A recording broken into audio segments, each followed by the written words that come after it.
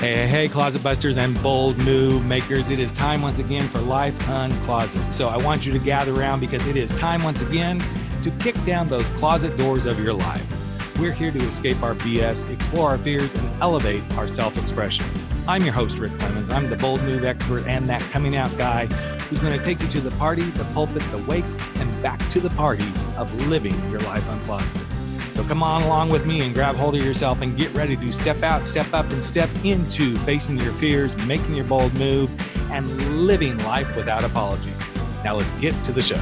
So here we are, it's the holidays. And one of the things that we always think about is the family times and the love, and sometimes not the love that happens at the holidays. But I felt like it would probably be a really great time to just drop a little reminder about how precious life is. And sometimes the preciousness of life is a closet that we find ourselves stuck in because we don't appreciate it enough. And then something happens, a tragedy comes along, and you're like, how am I ever going to cope through this? How am I going to struggle through a life-changing illness? And do I even really want to talk about it? Well, today our guest is more than talking about it. He's released his book. It came out in September.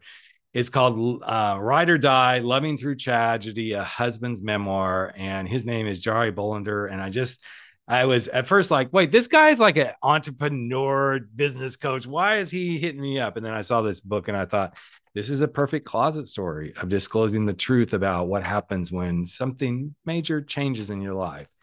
And not to put a damper on the holidays, but I felt like a little heartwarming story about how you thrive through some of the toughest stuff in the world. So that as you're about to embark in those lovely holiday experiences, never forget how precious life is. So he's a fellow podcaster, and I'm really excited to have Jarie here. So welcome to the podcast, buddy. Oh, hey, Rick, thanks for having me. It's such a wonderful show you have, and I just appreciate the invite. I know it's a little bit different than you're used to, but but it is a piece of, when, and I'll let you get to the story, but when this entered you and your wife's life, it was something like, oh my gosh, what do we do with this? Right. It's like, how do we, and I know you aren't the first, nor will you be the last that did this, but I think capturing that, and this is why I love the title of the book, like Ride or Die. It's kind of like, I'm either going to come out of the closet or I'm going to die in the closet. It's either ride through this and go through the trauma and the tragedy of what's happening, or you, quote, kind of shrivel up and die. So why don't you kind of walk us into like what led to now this beautiful book that you have out there? Yeah, well, thanks for that. Well, it's kind of funny because I first met Jane at a gay pride breakfast, actually, which we live in San Francisco, and if you're in politics, the one pretty massive, organized, influential group, of course, is the gay community, LGBTQ community up here. And so one of our friends was running for supervisor. It turns out that that friend now is the mayor of San Francisco, London Breed. And so she introduced Jane and I at this gay pride breakfast, and then it was kind of cool. I actually just got off of being married. I was divorced. I was a broken man. I think that's pretty safe to say. I was broken and really struggling to kind of find meaning in life, and I really didn't want to talk about it, and it was hard. Like it was an 18-year relationship that ended. Right, that's pretty horrible. And so, as all good stories go, we kind of fell in love and really started to be really integrated and part of the community in San Francisco, all mostly in the political and the PR and marketing and kind of the business entrepreneur community. And so we were kind of like the power couple, we like to say, going around doing all these things. And then it was the day after Christmas in 2015 that we got a phone call from the hospital. And it was just a strange phone call because we had been trying to get pregnant, we were newlyweds, so we were trying to have kids. And Jane was having all these miscarriages, and they're like, something's not right. We got to figure this out. And so they called us the day after, 26th. We went into the ER and they dropped the bomb on us that, wow, we think you have leukemia. And at the time, she was, 34, right? And that was a sucker punch to the gut.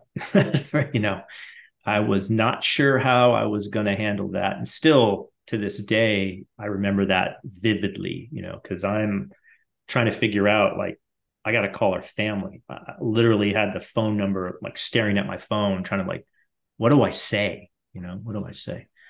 And so, the intervening 15 months is when she, battled leukemia, and she had a bone marrow transplant and the whole thing. And during that time, I'm her caregiver, her partner, running her business. And I put up the stoic front, I would say. I wouldn't tell many people how hard this was. I was basically go getter, let's solve this. I always say I was captain of Team Jane, and my job was to not lose the MVP, right? That was sort of my burden to bear. I'm her husband. It sounds a little old fashioned, but it's my job to protect her. She would have done the same for me. We took the marriage vows in sickness and health, like, let's go. Yep. And so 15 months later, she dies. And I kind of had a choice to make at that point. I first started writing the book that day, partly because I didn't know what else to do. Partly I was just lost. I mean, if you've ever lost anyone or anyone's ever died that you've loved, and I was actually there in the room and held her hand and the whole thing with her father. It's one of those catastrophic events that, you've got really a couple of different options. You can either retreat back into your hole, right? Yeah. Which I did a little bit. You do all the bad things like drinking too much and smoking too much pot, doing all the things that you shouldn't do to just fill the gaping hole that's been left. But then I realized, I really need to battle this demon. And the demon was, during this entire time, I felt really alone. I felt like no one really understood my struggle. So I decided, well, for me, writing helps me process the world, and it's going to help me, I think, process this trauma. I think it's also going to hopefully help other people not feel so alone in their struggle. And so I kind of had to make the choice. It's a little bit vulnerable to talk about, the feels and emotions as a man. Right. We tend to not do that. So I just had to make that choice, and I ended up making that choice, and pretty much sharing fully, to your point, coming out of the closet in terms of the struggles and challenges, the emotional grief, sorrow of, as a man. There's just different experience.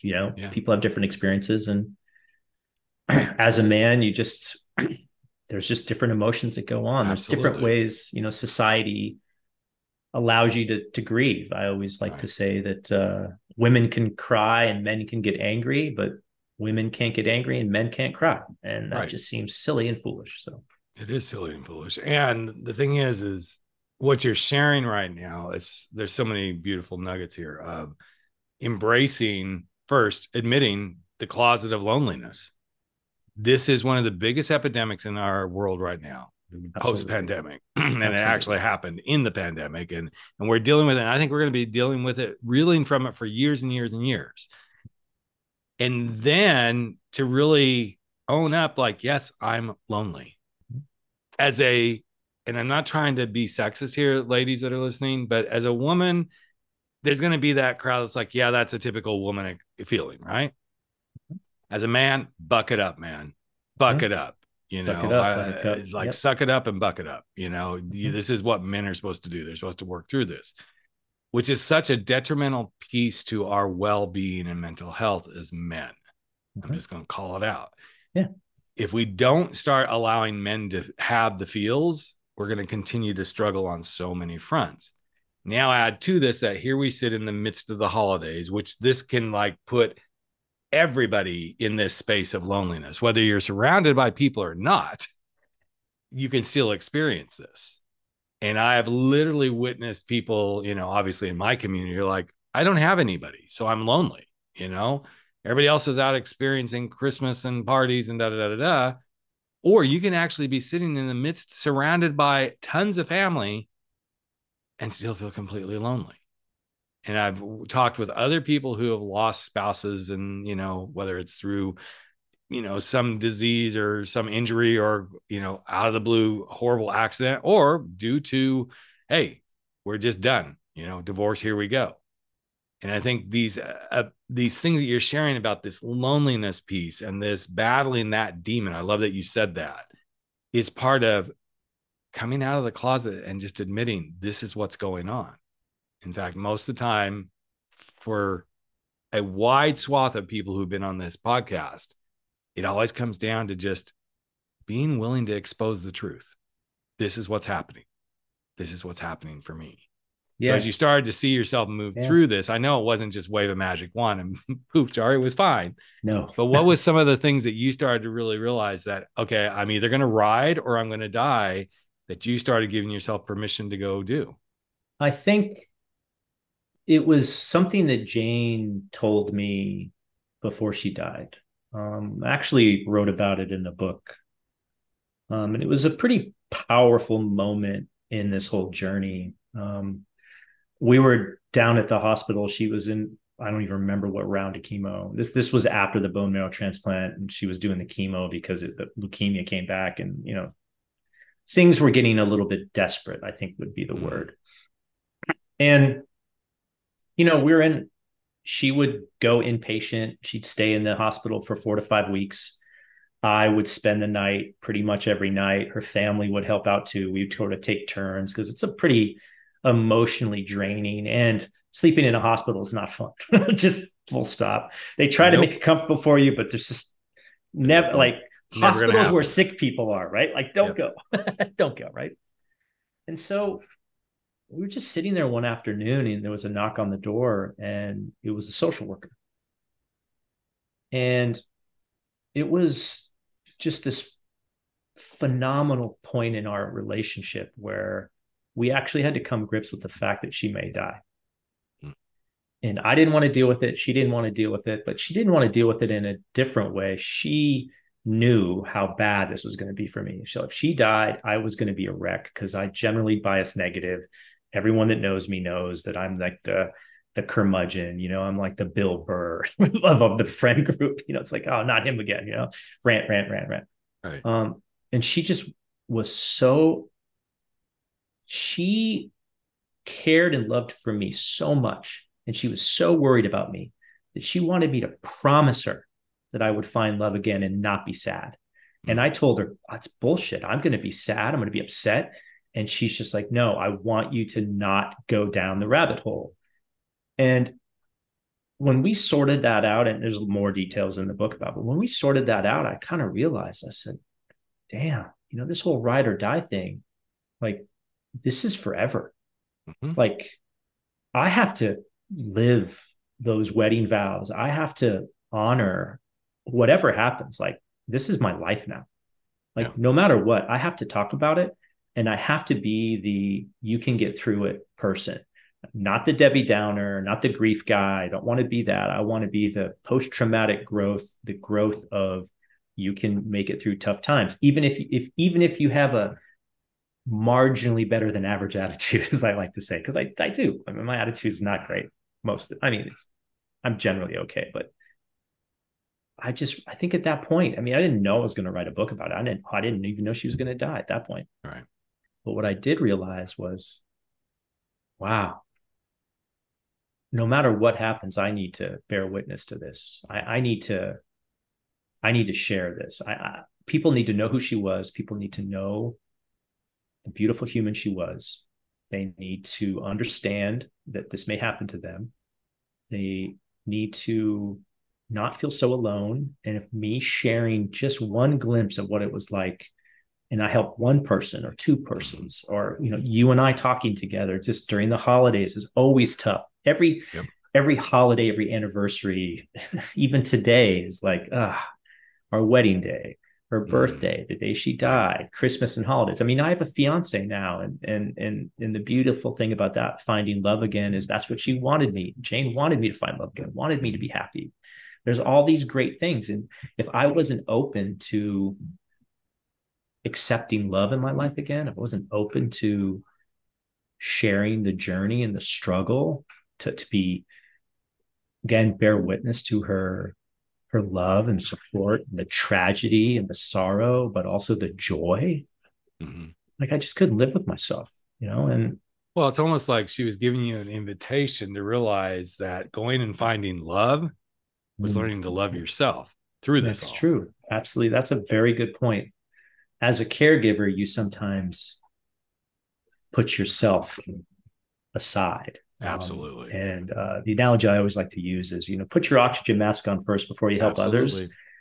Is really true because Mm-hmm. I, you I cannot say that help. all the time Yeah, to you my can't help clients others. that are, Yeah, yeah, yeah. the clients that are coming out of the closet. I'm like, yes, they're going to be those people who tell you you're being selfish. You're being selfish because, okay, here's where I'm going to have to mark this explicit. You're being selfish because you just want a piece of dick, right?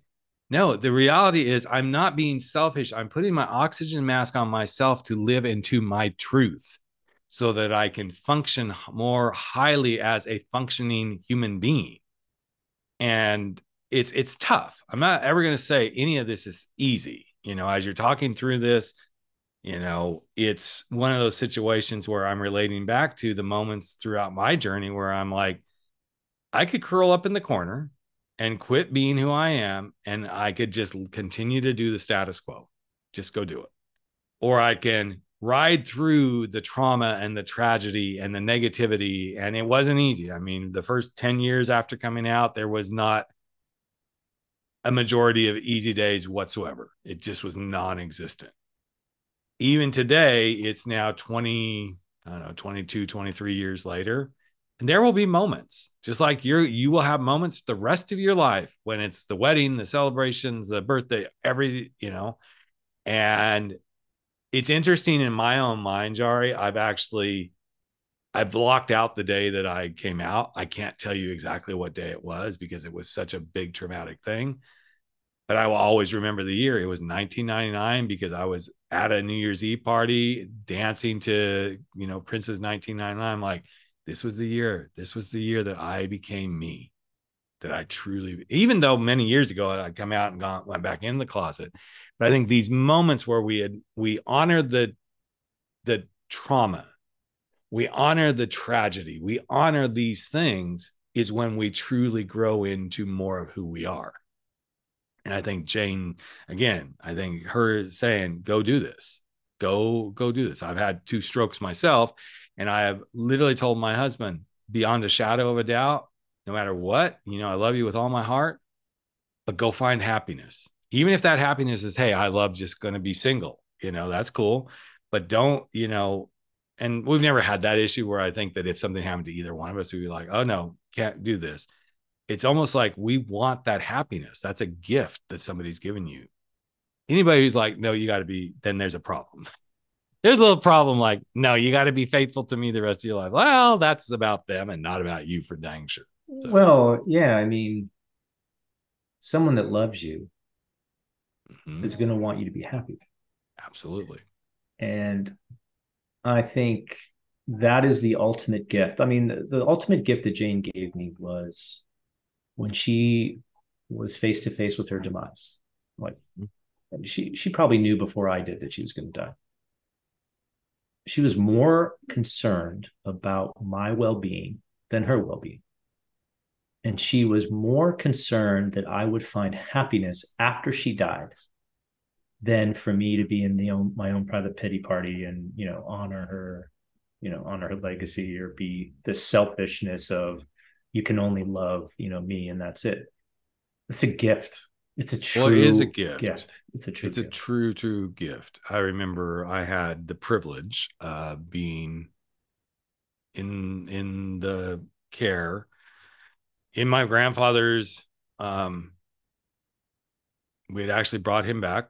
He was in hospice in his retirement home and being there when he took his last breath. And I considered it a gift. It was the first time I'm like, okay, well, that's how simple this is. That's how simple it is. I'm not going to say I'm not afraid to die. That would be like being bullshit human being. But I don't like, oh my gosh, because I got to witness that experience. And yes, I don't want to die anytime soon, but being a guy who's had 2 strokes, I'm like, hey, for everything we're trying to do, my number is a little bit higher than the average being on the planet, right? But I'm not also letting that hold me back. And if anything else, to your point of the title of your book, I'm much more I've always been in a mindset of like, just go live life, right? But I'm much more that way now, just because it's like, hey, this is what being in life and being in the world is all about. And I think what I'm seeing from your book and the way you've presented all this is you're giving others a gift of saying, it's not just if not now, when. It's just do it, just be it. Like, it doesn't mean you're forgetting Jane or any of that stuff. That all still exists. In fact, I was listening to one of Oprah's podcasts a few months ago, and it's an older one where she talks about forgiveness. And she said, just because you forgive doesn't mean those people get to be in your life, but you've at least released the energy. So just because you move on from somebody who's now passed, who was a significant piece of your life, doesn't mean you've moved on and forget and never think of them again. If anything, they've given you the gift of like, you've learned so much from that experience and you get to move forward. Oh yeah. I mean, I grew up pretty fast, even though I was 43, hopefully had myself together. Well, mostly. Come on, let's be honest. That's when guys really start maturing. In Yeah, their 40s, they finally grow up and quit being a little boy, right? It's true. So true. I hate to admit it, but it's true. Well, that's when it was all, I came out at 36, and when I hit my 40s, that was the 40s was okay. I mean, each one. Now I really appreciate it because I've done the 40s, I've done the 50s. I mean, obviously I've done everything. I'm 60 years old, just turned 60. But the 40s was like, it was a monumental decade. Yeah. So many things. Like I really started click into place. They click into place, and I quit going, I really don't have to do this for everybody else, but I also don't have to be an asshole about it either. Right. Yeah. And there's just so many beautiful things that happen there. So, yeah. And I think, you don't really kind of move on from it. You kind of move through it and integrate it. I think it's all these experiences in life. And, again, during the holidays can be particularly tough, especially if it's a new trauma of losing someone or someone dying that you love, and even loss that's not like loss of a relationship, loss of identity. I'm sure, if you're sitting there and you're not out of the closet yet, as an example, and you're just sitting there going like, I'm not me, like that must feel just horrible. And I can't attest to that. I can only attest to but you can, because if you were holding in all the emotions that you felt around all this, and like, okay, but I'm a guy, this is how I have to show up. That's you not being you. Yeah, that's true. That vulnerability of letting go. And it's interesting, as I've had numerous conversations in different realms. In fact, one of the conversations I had early on after we like, hey, we're going to open this podcast to like just more than LGBTQ, was a gal by the name of Amy Downs, who she was the very last survivor pulled out of the Oklahoma City bombing. And that reality of, I can no longer just settle for settling. Yeah. There's inspiration. And I think that's the beauty of these closet doors that we open up. The moment you open that door to say, I'm going to be vulnerable, and I'm going to show people I'm lonely, and this is how I'm feeling, is the moment that you started living. I hate to say it, but that's really probably what it felt like, was I'm actually now living. I'm being truthful. I'm being more truly myself. Yeah. I mean, and you also, that's a very good, I never thought of it that way. It's a very astute point, because I think one of the things that a lot of people, someone that's, tall, straight, white guy with beard kind of person, what I've really appreciated about the LGBTQ community, one is the overwhelming acceptance of love and support. I mean, here in San Francisco, it's, they're an institution. Like I really look up to, guys like Harvey Milk, and even just what's happened in the last decade. It took literally a decade for same-sex marriage to kind of make it mainstream. And that was Yep. because of the very thoughtfulness, the love and caring, and this idea of like, I can't be me. How can I not be me? Right. And it's just so powerful. And I think we can learn a lot from that, because what parallel between men and grief, as an example, is if you're a man who can't express themselves through your grief and sorrow, and you're in the proverbial closet of that emotion, and how shitty that makes you feel, and how, wow, God, this is not who I am. I feel really horrible. My guess is that's how people that are gay and in the closet feel, or other people that have. So the shared humanity in that is the most powerful thing. And I just, every day, I'm thankful for that humanity, because anytime I see someone on the other side of the aisle, or someone that's different than me, like the best example is, Jane's getting a bone marrow transplant at Stanford down in Palo Alto. And we would walk into this infusion treatment area, where they would call it, right? You'd walk in, and it's, they're nice and all, but it's like, you don't really want to be there. You Right. sit in a chair, they pump chemo drugs in you. I mean, it's a horrible, pleasant yet horrible Right. experience. And you just look around the room, and like, leukemia does not give a shit who you are. Nope. Black, brown, yellow, gay, straight. It doesn't matter. Like, everyone there, you just look in their eyes, and you're like, they're going through the exact same thing you're Exact going same through. thing. Right. Yep.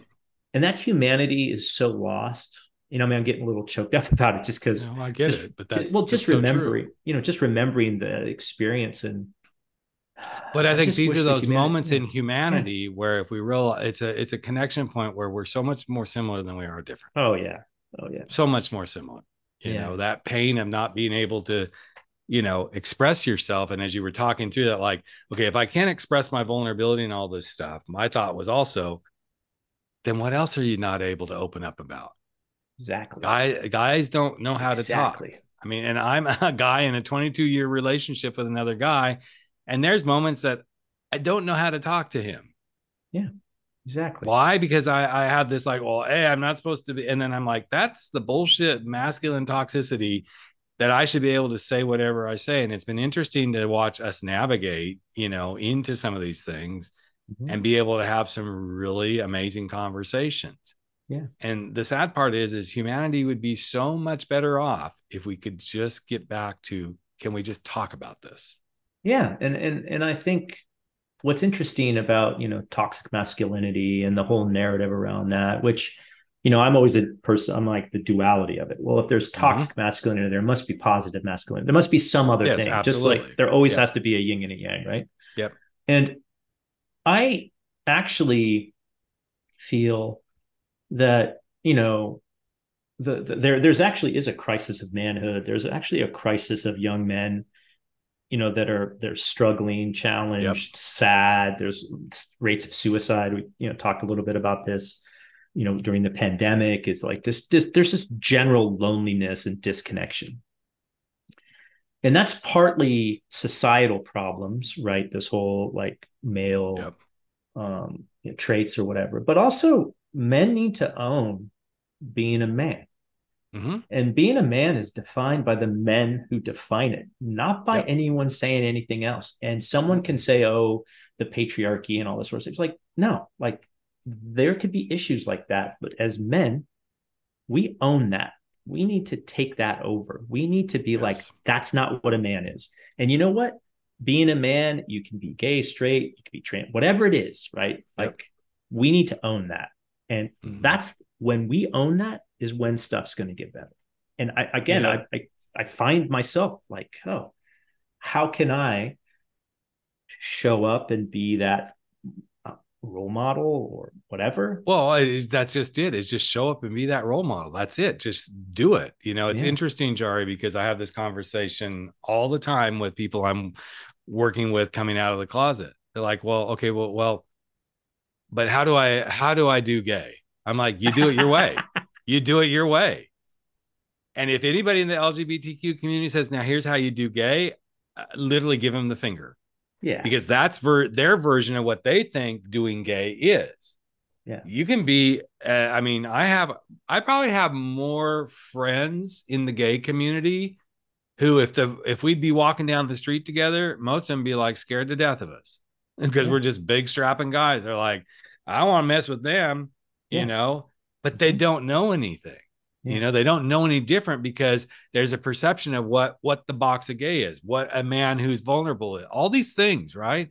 And I think the beauty that you've shared with us today is that ability to see into yourself, own that beautiful space, whatever that means. If it means being a man, if it means being a husband who lost a spouse, it means being a fiance. I mean, there's all these different things, being an entrepreneur and, guiding people into, there's all of that, owning that truth of who you are and allowing it to just be fully present. Yeah. No matter what walk of life you come from. So yeah. So before we wrap it up here, man, I know you've got not only the book, but you also have, on the business side, you have a great podcast. So let's give the podcast a little bit of a shout out too. No, yeah, yeah. It's called the Entrepreneur Ethos.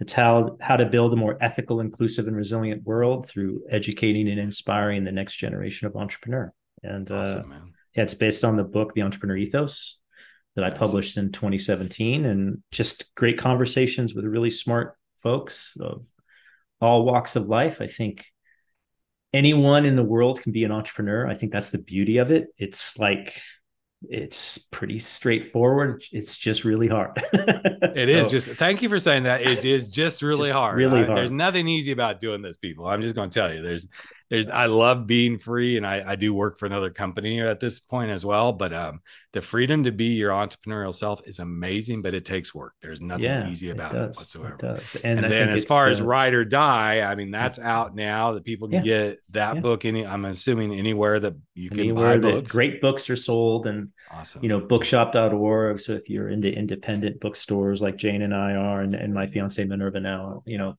support your local bookstore and ask them for it. And during the holidays, it's okay to be a little sad. I mean, a lot of people, that emotion's very natural. The first couple of years. Oh gosh, yes. The first year after I came out, and that first Christmas was brutal. It was just Well, actually, Thanksgiving and Christmas. Thanksgiving was brutal because I was a jerk, and there's a whole San Francisco story behind that. But I was a jerk, and I mean, obviously, I'm at 60 years old. I'm still talking about that. Is one of my memories. Like, that was when Rick was one of the biggest assholes post coming out, was that Thanksgiving. But it's not easy.